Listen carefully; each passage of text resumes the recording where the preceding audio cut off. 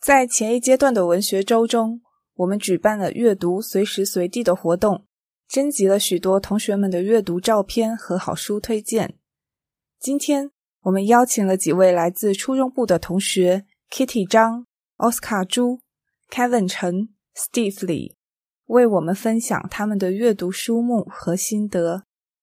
你好 Kevin。 黄老师好。你推荐的是哪本书？我推荐的书是东野圭吾的《祈念守护人》。可以为我们简单介绍下这本书吗？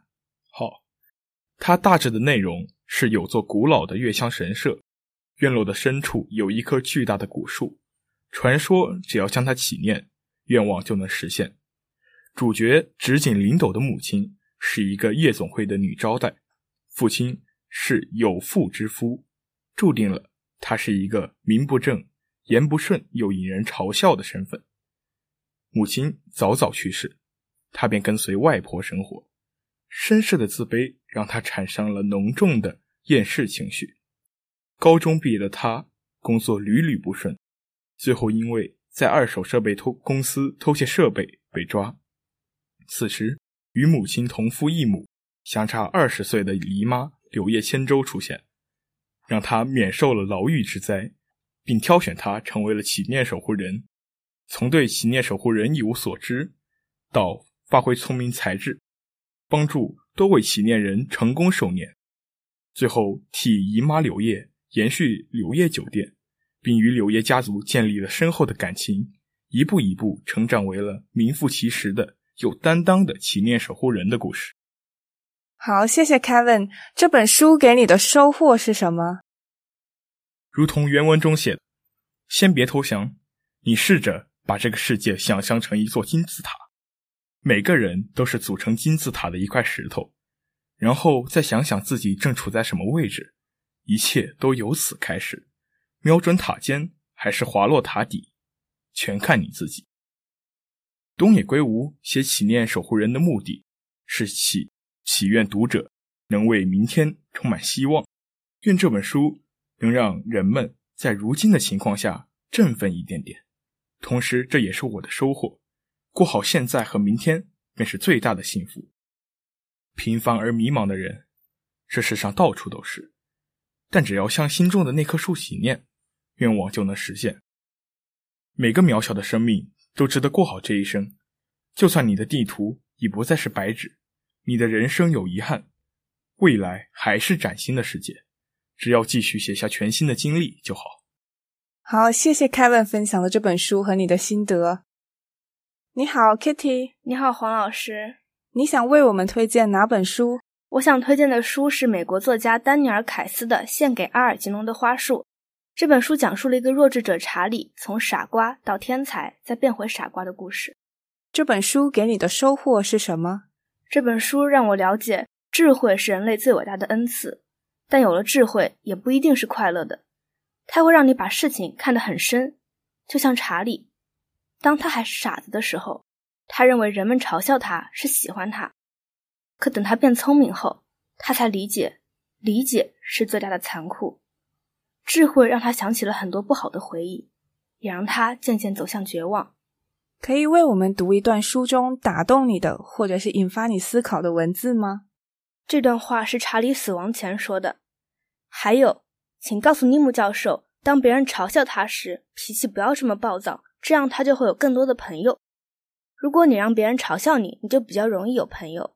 我要去的地方，我将会有很多朋友。还有，如果你有机会，请放一些花在后院的阿尔吉农坟上。好，谢谢 Kitty 为我们分享这本有趣的书。谢谢。你好 Steve。 黄老师好。你为我们推荐的是哪本书？我为你们推荐的是重新定义团队，谷歌如何工作。可以为我们简单介绍下这本书吗？好的。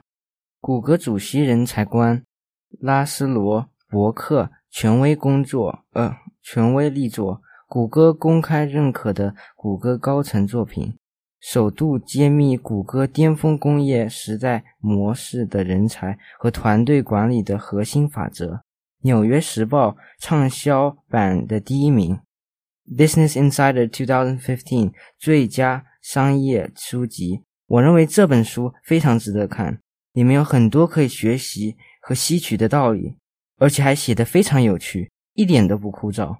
我认为这本书可以为大家的现在和以后的时光里带来巨大的改变。那这本书给你的收获是什么？我的收获是我学到了怎么跟其他人有效的一起工作，谷歌是如何工作的，很多有趣的科普和电脑技术的知识。但是我认为我学到最重要的一点是团队的重要性。好的，谢谢 Steve 的分享。你好，奥斯卡。黄老师好。你为我们推荐的是哪本书？我给大家介绍的书是《科比全传》。这本书写出科比职业生涯的曲折道路。科比的整个职业生涯都在为一支球队洛杉矶湖人队效力。一开始他是不受队友待见的，因为他桀骜不驯，一意孤行。这种品质体现在他的比赛里。他一开始没有比赛机会，直到很久队友受伤，他才有了比赛资格。科比职业生涯第一场 NBA 比赛发生在1996年的11月3日。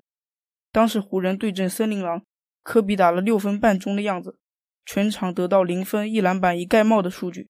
随后的比赛他似乎没有成长起来，也有在关键时刻很多离谱的出手，这也是他不受队友待见的原因。但是他做出了回应，用不一般的努力震惊了众人。有时队友会邀请他去约会，他不会去，而是在球场里多投几个篮。果然科比的努力没有被辜负，得到了教练和队友们的认可，这也导致了科比的职业生涯低开高走。这是伟大的，同样也是艰难的。科比在比赛时常常受伤，导致球队战绩不利。我还记得科比在脚踝受伤之后的场景，他咬牙切齿地完成了罚球。科比为何如此辉煌？他的毅力，他的恒心，他的坚持，他的专注，造就了他的成功。他的绰号叫黑曼巴，这是一个攻击性极强的毒蛇，也代表科比在篮球场上很有攻击力。以凡人之躯比肩神明，科比缔造了一个灿若星辰的曼巴时代。许多人都很怀念以前看科比打球的时候，可惜科比现在已经不在人世了。虽然没有下一个科比，但他的曼巴精神使我们终身难忘。我们相信他没有离开，他永远烙印在我们的心中。我还记得有一句话，真正的死亡是遗忘。好，那可以为我们读一段书中打动你的或者引发你思考的文字吗？在这本书的背后有后人对他的评价。知道科比吗？知道他是一位球星，不，他是一个时代。好的，谢谢奥斯卡的分享，也谢谢今天其他同学的分享。希望大家都能成为腹有诗书气自华的慧力学子，